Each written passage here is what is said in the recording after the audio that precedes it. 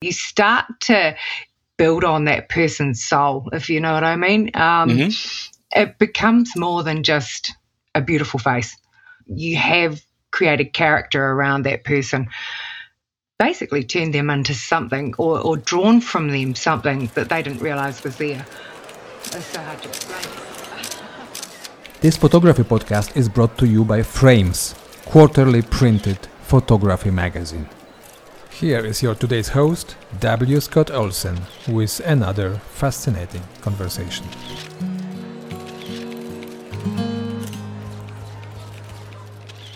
Hello, everyone, and welcome to another podcast from Frames Magazine. My name is Scott Olsen, and today we are going to one of the most beautiful places on the planet to talk about not only photography, but to talk about makeup, to talk about portraiture, to talk about really a kind of fine art sensibility that I find personally, to use a technical term here, thrilling. I'm really into this work. We're talking with Shelley Harvey. Shelley is a member of the Frames community. You guys all know her work from Femme Fatale, which was a recent story on the Facebook page and on the website. Shelley, how are you doing today? How's life in New Zealand?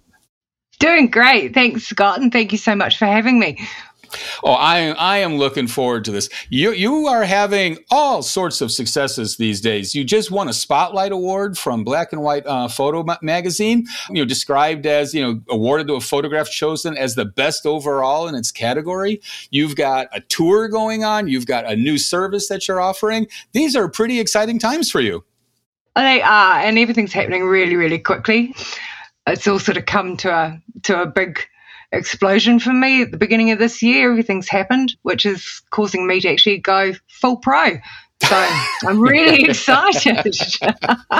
Oh, man. I love it when all the rockets start firing at the same time. I mean, that sort of, validates everything that we seem to be doing. But, okay, let's jump right in. And most of the work that you present in the Frames community and on Instagram and on Facebook is portraiture. But we're not talking, wedding portraits, of the standard sort. We're talking a really well identified and really identifiable style of portraiture.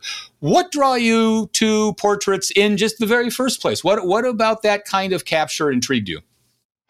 I guess through the years of my hairdressing and makeup artistry, I've been drawn to the beauty side of things. Probably when I was a teenager, I was slammed with a heap of glossy magazines. It was the 80s. Everything was kind of high fashion. And even though it was slightly hideous in the 80s, it was still thrown at us from every direction. Videos, music videos. And it had become really apparent. And I was always drawn to that. And I guess I'm a people person, and hairdressing's always sort of carried me through with that. And I just love that side of it. It wasn't what I actually intended to set out doing. I thought living where I live that I'd be a landscape artist, but that's not to be. And people just intrigue me. It's the eyes, I guess, and just that sense of soul that you get from a portrait that I don't have that connection when I take a landscape, whereas I have a connection to the person that I'm photographing. Oh, that is very cool. So, just to be clear, you were doing makeup and hair for a long time before you picked up a camera. I started hair and makeup when I was 18. Oh, my. What drew you to beauty? What drew you to that work? I always wanted to be a hairdresser, right from the age of probably that I could walk. I was drinking shampoo and cutting dolls' hair and things like that. So that was just a natural progression for me to do that. And it never started till I was 18. I did my apprenticeship, competed successfully in that, loved it. And photography was sort of something that I had my first taste of when I was about 9. And I always thought I'd love to be a National Geographic photographer. We go through that phase. Oh, I know. So I even remember lying about it to somebody in a pub one night saying, they said to me, "What do you do for a job?" And I was like, I'm a photographer for National Geographic, They fully knew I wasn't, but it still went with the story. Anyway, and it never really happened for me until I probably 7 years ago when I got back into it. So. Cool. Tell me again, staying with the makeup and hair. I mean, 99 out of 100 clients are asking you to do something you've done before, but there had to be that little stretch of creativity. There had to be that little bit of the avant-garde sneaking in there because it's so present in your work now. Did you have the opportunity when you were doing makeup and hair to sort of stretch boundaries? Absolutely. Absolutely. You know, clients that you've had for years that you have a wonderful trust with and a wonderful relationship, they do give you the sort of creative free will to do what you want to do sometimes. Maybe not quite to the extreme where you really want to go. Competitions with hairdressing and things like that, there was always an avant-garde section, which I absolutely loved because you told a story with it. It wasn't just a hairstyle or a makeup. It was the complete story that went with it.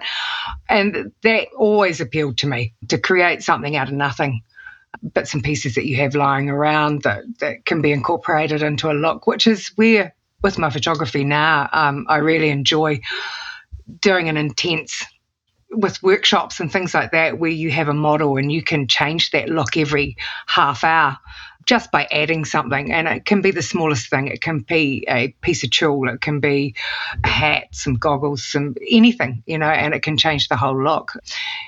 It's always appealed.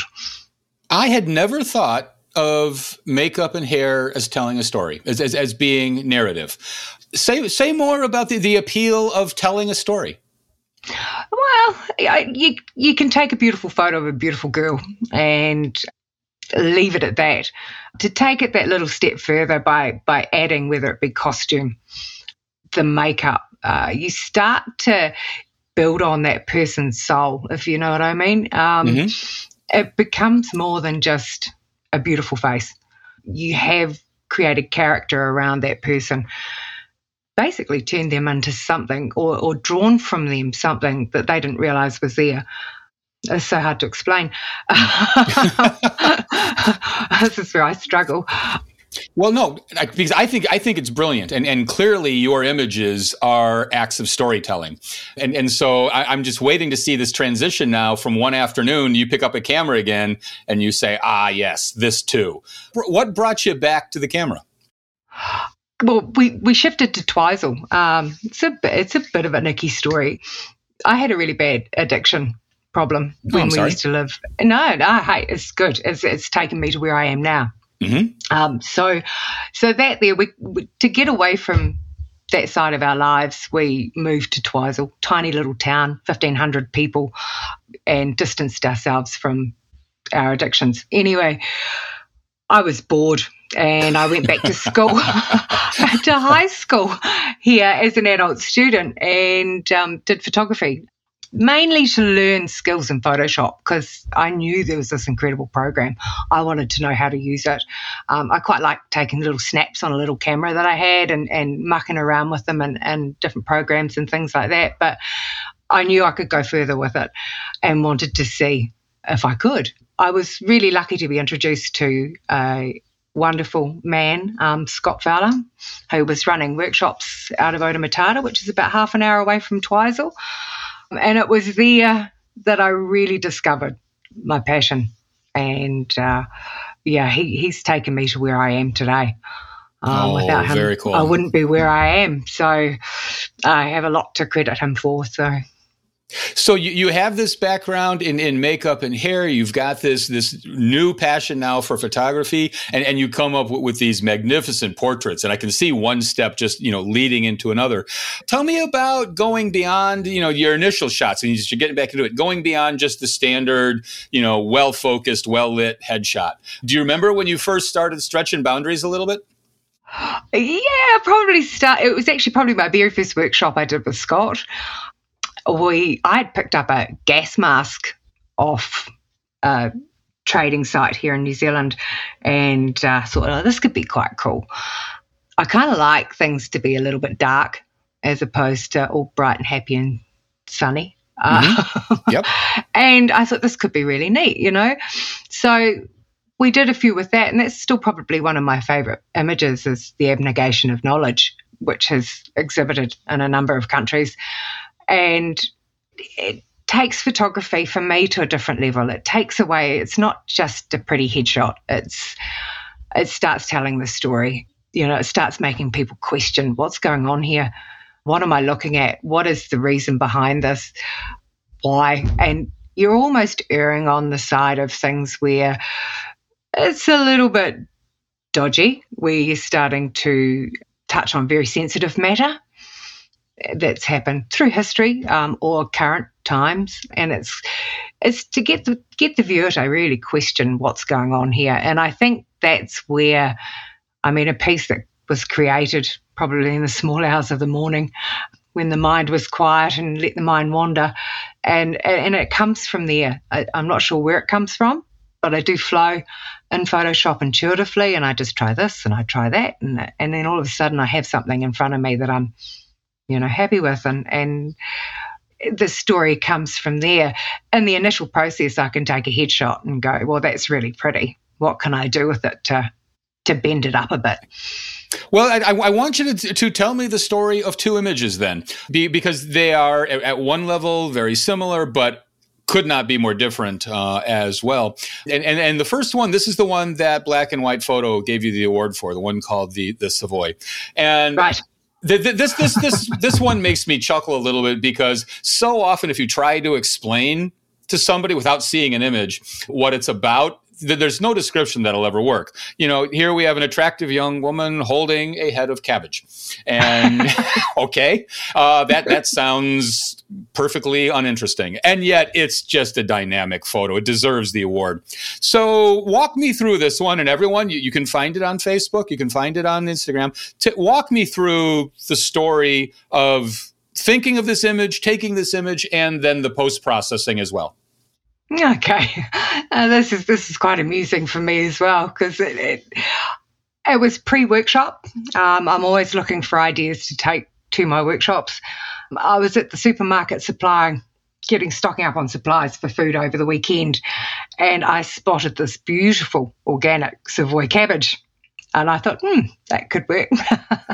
I'm not sure how. I had visions of leaves pulled off it, stuck on the model. I don't know. I didn't know how it was going to work, but I just had to have this cabbage. Mm-hmm. So during the morning, I think it might have been the first morning we shot, we steam up the bathroom in this particular property, and shooting from outside into the bathroom is fantastic because you get the steam on the window, and the model can sit on the edge of the bath in there, and we were all shooting different images of her, and she looked fantastic and everything. I thought, oh, where's that cabbage? Where's that cabbage? I was like, Georgia, here, hold this cabbage, look at it lovingly, and she did. And it was when I got it into post, I thought, oh God, I just love it, because everyone's going to go, why the cabbage? Mm-hmm. And I think a few of the comments through Facebook and everything were, why the cabbage? And I thought, brilliant, I've succeeded, I've done it. That's exactly what I wanted to achieve. Why have we got this gorgeous girl in a window sitting there holding a cabbage? The image provokes so many lovely questions. And the way you've got that one leaf of the cabbage draped over her arm, the way she's holding it, we sort of a nice, elegant bend to her fingers and in her hand there, and the look on her face. Tell me about post-production. So, okay, you get this image. What do you do with it? I take it straight into Photoshop, crop it down to where I want it to be, which is usually about an A3 I work to. And then she was processed. I use a Nik filters, which is through DxO Labs, to do a lot of my post-processing. I love their black and whites that they have. They do have like presets, and you can go in and tweak them. So I drew out a lot of the detail in the window, the steam and the water droplets on the window, the cabbage. I try and keep her soft, and then into the black and white, and that's kind of what I ended up with. It's a flow. I do have a workflow that I work to through these color effects, and then the silver effects in there as well. But no, it was just one of those happy accidents, really, I guess, with the cabbage. But why go black and white for this one when obviously you could have just boosted, or the green of the cabbage. You could have done a lot with the background of the bathroom. Why'd this one go black and white? I did try color. I tried desaturated color with it. I tried just doing a little bit of selective color on the cabbage, but no, it sat so much more powerfully in the black and white. Color, you lose a little bit of the intrigue, I feel, that you don't, that you get with the black and white. It gives it almost a feeling of sorrow in there as well with the black and white. If it's all happy and colourful, it's not going to, it's not going to stir your senses the same as what the black and white does. I do love black and white for that, and it just takes it to another level. You just a little bit deeper. You have to question the image just a little bit more. I have never heard anybody describe black and white as bringing in an element of sorrow before. And that strikes me not only as right, but really deeply right. There's a poignancy to that idea. But now let you contradict yourself, because the one that most of us know is femme fatale, which is just vibrant with color. So again, walk me through this one. Okay, so on another workshop again, it was a 30-degree day here, which is 30 degrees Celsius in New Zealand. Yep. So it was hot. Warm day. Yep. We had gorgeous wee model Zoe, and we'd been working under a white gazebo with 3 sides to keep her out of the sun. Plus, it provides a big softbox, just beautiful diffused light. Mm-hmm. And we'd been running through a series of different things. We'd had her, there's an image on my page where she's draped behind some sheer curtaining, and we're kind of fine art nude sort of thing. And anyway, she had this beautiful piece of red fabric, and I was like, this would be really cool, wet over you. I had seen images in the past from other photographers that have done things like this in the water, where the model's covered in fabric and it's wet, and it looks really cool. And I thought, well, we've got no water around us at the moment, but let's wet it. So I wet the fabric, put it over her. I accidentally nearly waterboarded her while I did this. I poured the water out of the, sounds terrible, poured the water over her head, and all the fabric stuck to her face, and I was like, oh my God. Anyway, so, but she was fine, she was laughing. And we took her into the tent and proceeded to shoot. Now, I had a really dark sort of grungy background in behind her, and when I took it into post-process, when I got them home, I knew I had something special in the red.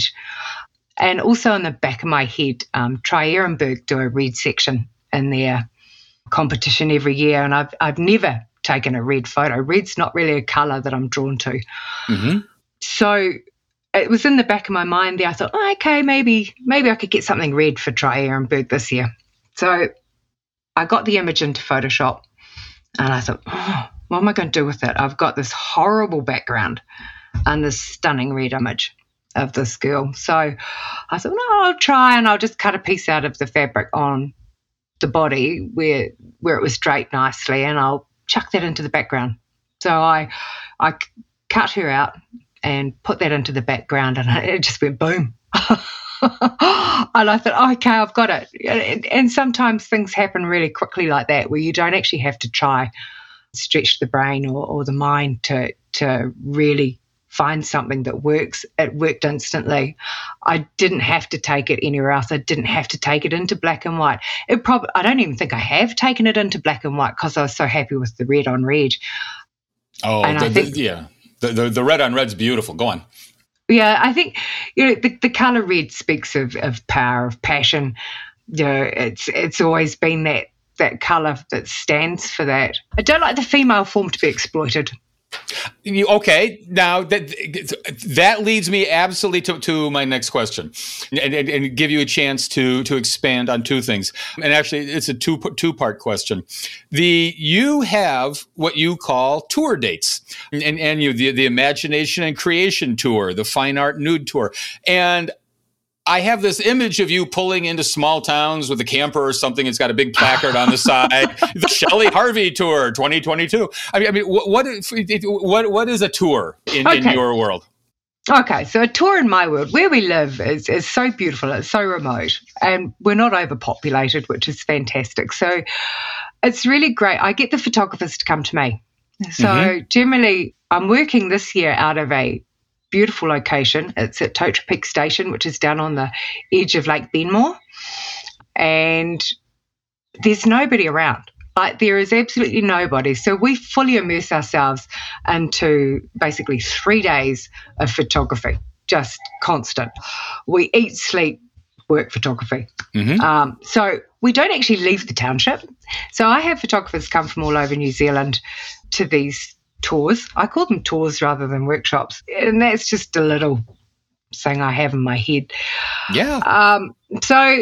And we basically fix ourselves there. I bring a model in, sometimes 2 models, and all we do is shoot all day. So that gives us a lot of time to change the look of the model, try different things. They bring their ideas, they bring their costumes if they want to. I fully encourage that. If they have something that they want to try, do it, bring it, let's do it, because I have the ability to be able to put these looks together for you and do the styling.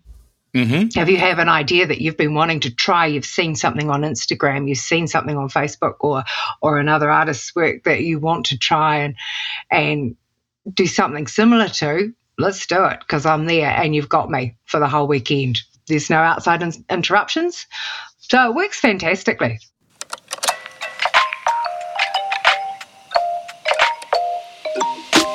Let's take just a quick break. We hope very much that you are enjoying today's episode. The very fact that you are listening to this podcast suggests that photography means a lot to you. And if that's the case, you might want to have a look at Frames, quarterly printed photography magazine. We truly believe that excellent photography belongs on paper. Visit readframes.com to find out more about our publication. And now, back to today's conversation. Oh man, sign me up for this. I would love to come to it. But you have 2 definitions. You have what you call the Imagination and Creation Tour, but then you've also got the Fine Art Nude Tour.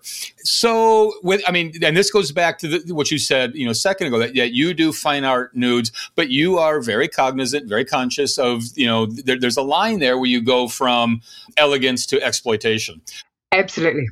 First of all, what happens on the Fine Art Nude Tour, and how do you approach that both as a subject for your students and as a practicing photographer?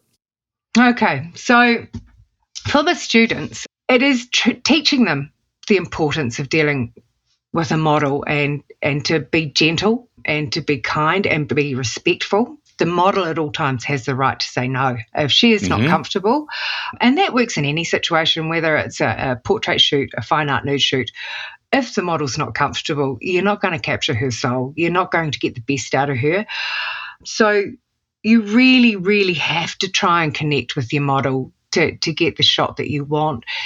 I like with the fine art nude, I don't like to see lots of bits. I like things to be covered, right? So, there's certain images, you don't push it to the point of exploitation. An implied nude to me is one that is semi-draped. She's covered. A nude in the landscape, whether she's up on a big rock from a distance or becomes part of the landscape, that to me is fun art, as long as the essential pieces are reasonably covered and out of the road. And the model, of course, is comfortable. My Imagination Creation Tours are more based on, right, let's see what we can do that's crazy. Keeping the model closed and like how crazy can we push this? How crazy can we go with the makeup? How crazy can we go with the hair? I'm finding now that I'm doing my own tours, I don't get quite as much time to spend on the hair and makeup as what I used to. When I was doing the tours with Scott, because he would be tutoring and I'd be doing hair and makeup. So I had a lot more time back then. And I do find simplicity with hair and makeup is probably the key. The more complex you go with painting somebody's face, the less you can achieve in the imagery from it. You're kind of restricted. Simplicity can be deceptive, though, because looking at your images here, there's the young woman looking through the pink fabric that's sort of being torn back or whatever. That's not a simple makeup job there. It's very simple to look at, but that's not 10 minutes worth of work and here we go. You look at the image right after that. The woman, I don't know if this one has a title, but she's got a bunch of flowers around her face. She's got very pale makeup on, sort of a burgundy color lipstick, a blue eyeshadow. Again, we're talking hours of work here. So yeah, you're chuckling. I mean, am I right? Is it hours of work? It's not. Oh, okay.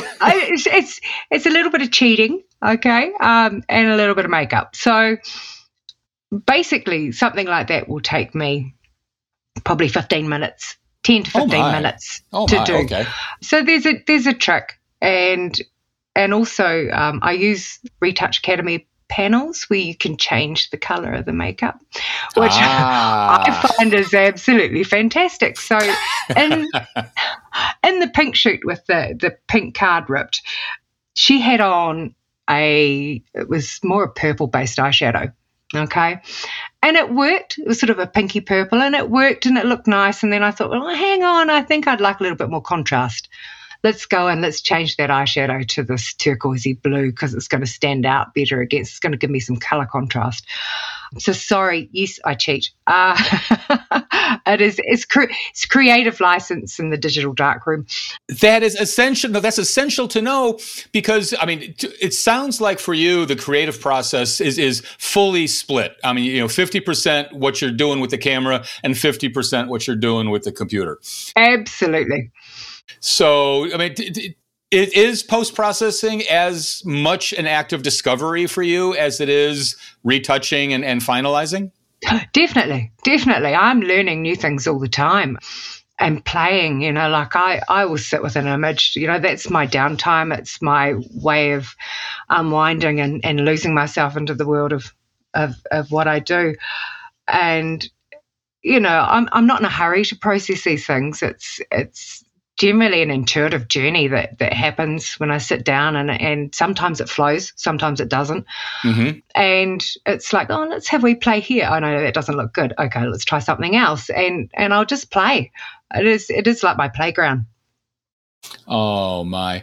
Your sensibility, as I look through these images, there's a little bit of steampunk in here. There's a little bit of Victorian echoes in here. Are you working out of a historical school, or is this just what you're seeing?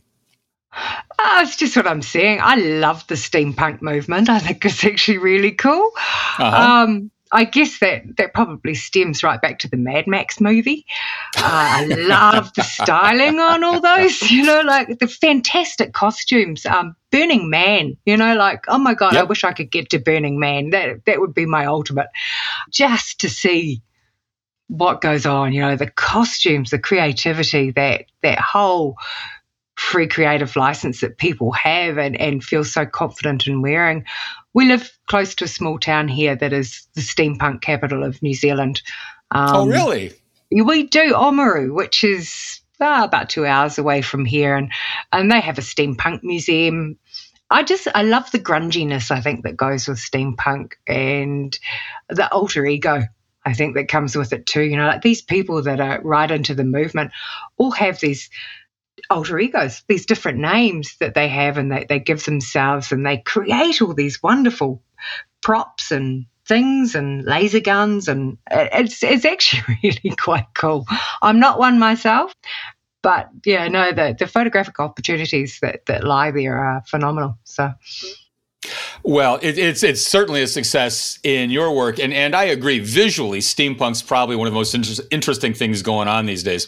You said the grunginess, but there's a real intelligence. There's a real sort of forwardness to that whole movement that I just absolutely adore. There are other elements of your work that are not portraiture. You even admit on one of your digital presences that you're the occasional landscape, the occasional still life photographer. And again, living where you do, I don't see how you can ever avoid taking, the occasional landscape shot. But tell me about the flip side. Tell me about the work that's not this really creative portraiture. What else calls to you? Well, I don't know. It's a really hard question, Scott. Ooh. I do love the moodiness that we have here of the mountains at times. And I do need to get out and travel more, which hopefully I'll be able to do shortly because I'm giving up my day job. We live in a beautiful part of the world, and I guess seeing it every day on a daily basis, you do become a little bit complacent with what you're looking at. So to go and hunt that down becomes quite difficult. The fine art nude, I'm really looking forward to because it's not a genre that I've done a lot of, but I love the implied fine art nude. So the fine art nude tours are very new. So I'm really excited about that. I'm excited about the place that we're going to be able to photograph them in. We're lucky enough on this wonderful station that we're staying on. They have a hut way up in the hills that we get to spend a night in. So I'm going to try a few new things there. There's going to be a bit of light painting at night on the model and things like that underneath the starlit skies because we are on a dark sky reserve here in Twizel as well. So very, very little light pollution. Oh, man. So it's just, I guess, moving forward with it. I'm not sure if I'll ever be a landscape photographer, but I'm certainly going to be trying a little bit more. Well, and you've got some compelling work out there as a landscape photographer already. You talk about something that's new. We would be remiss if we didn't mention you have something brand new that you just announced, and that, via Zoom, you are now doing Photoshop tutorials. I am indeed. Now, this isn't just a help desk service. I don't just call you up and say, how do I use this one element? You're talking something larger. So tell me what you're doing. Okay, so I'm working at, and I'm trialing it with my students anyway, or anyone for that matter that wants to do this.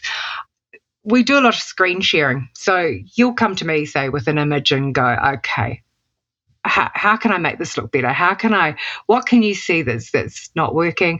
What would be your workflow? How can I take this to a fine art level as opposed to it just being a snapshot portrait? And it's neat, actually. It's nice. It's nice to be able to connect with people, see their faces. And, some of them, like especially my students that are at the other end of the New Zealand that I can still communicate with, we've taken images on workshops. They've gone away. They've done shoots on their own with models, which is great. And then they come to me and say, okay, there's something about this. Where would you go with it, Shao? And I'd be like, well, okay, try this. And then I can watch them work through it and suggest what would work to bring the model out of the image a lot more, or especially with skin retouching and things like that. I'm still learning skin retouching, I think that's something I'll be learning for the rest of my life to get it right.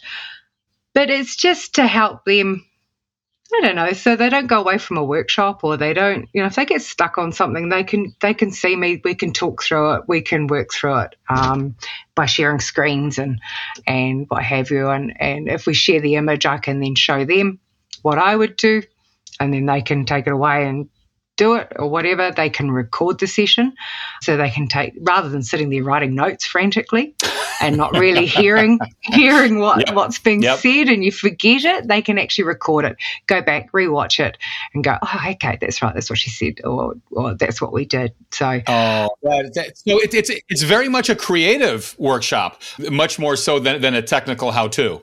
Oh, definitely not technical how-to. Like, I'm really quite backwards when it comes to technical how-to.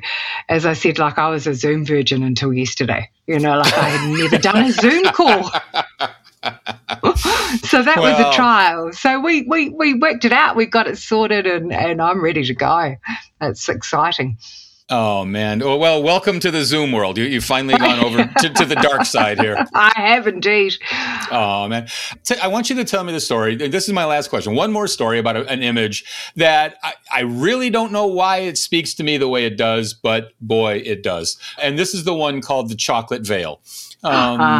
Yes. I mean, I just love that picture. And I want you to tell me that that's exactly the way it looked. You just, you had the camera on automatic, you took a picture, and that was it. I doubt that's true.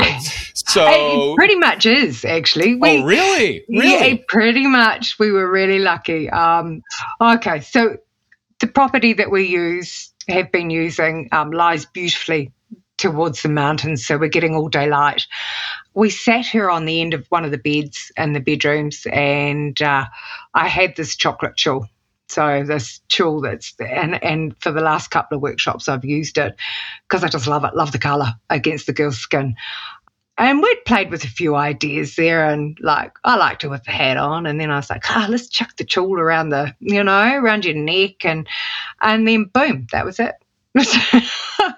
I mean, there's a lot of post-processing on her skin there, a lot of skin retouching, but other than that, that is exactly how you see it. And she has the most incredible eyes, this girl. They're quite amber in colour. Absolutely. They do show a lot of orange, and it is pretty much how it came out. So I was really stoked with that. I love that image. This isn't the same woman that's in the chainmail image, is it? No, that's a different one again. Yes, but because there's a set of eyes that you'll never forget.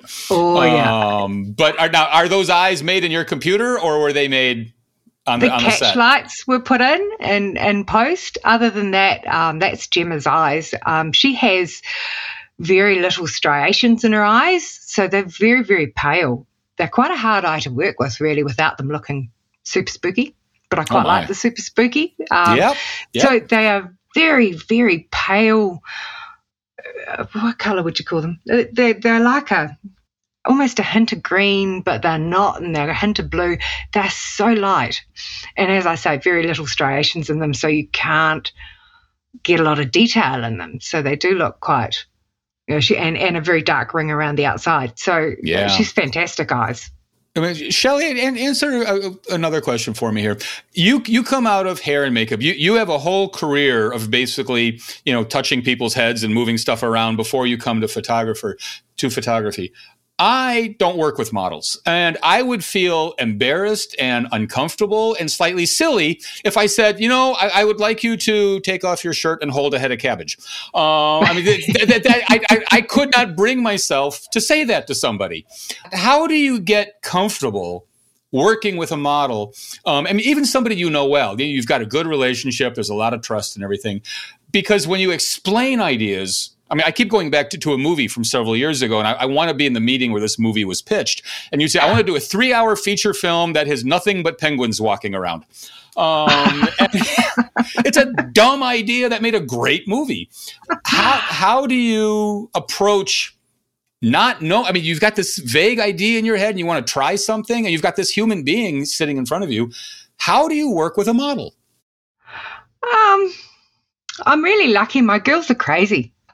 And they will try anything, and they don't look at me like I'm mad when I say, try this or do this or let's do that.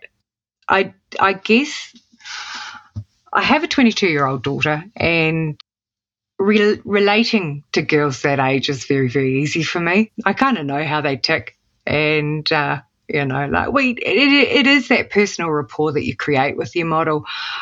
And then you start off slowly. You have to start off gently and, fully clothed, a few short poses, just quick, see how far you can push their body into positions and things like that. I certainly wouldn't go straight into a shoot and say, right, get your kit off. It's a thing that comes with time. And you talk to them. So there's that conversation all the way through. You're telling them that they look great. Can you do this? Can you do that? You start telling them a story to try and get them to imagine where they are and give them a little bit of a storyline that they then become part of. That storyline can evolve and evolve and evolve and evolve, and then all of a sudden you've got them sitting naked in a window with cabbage. But with Georgia, I wouldn't have to give her a storyline. I'd just say, "Here, hold the cabbage for me, will you?" And she'd do it, So, because she gets my crazy mind, I guess, sometimes. But no, the biggest thing with working with a model is that don't hide behind your camera and through the eyepiece. You have to communicate with them. Get the camera away from your face, talk to them. They're a human being in front of you, and they're the most important person there, because without them, you wouldn't have an image. Well, they have certainly allowed you to create some provocative, some intriguing images. I love looking at your images because it rewards every second that I spend even further. I'm always discovering new stuff in there. Thank you. And I love hearing the stories of the post-processing as well. Shelley, there is portraiture, and then there's fine art portraiture, and then there's that next level as well. And That's where you are. This is just commanding work. This has been a wonderful time. Thank you very much. Thank you so much for having me. Okay, well, we'll talk to you later. Bye-bye. Yeah, thanks, Scott. Bye. Frames. Because excellent photography belongs on paper. Visit us at www.readframes.com.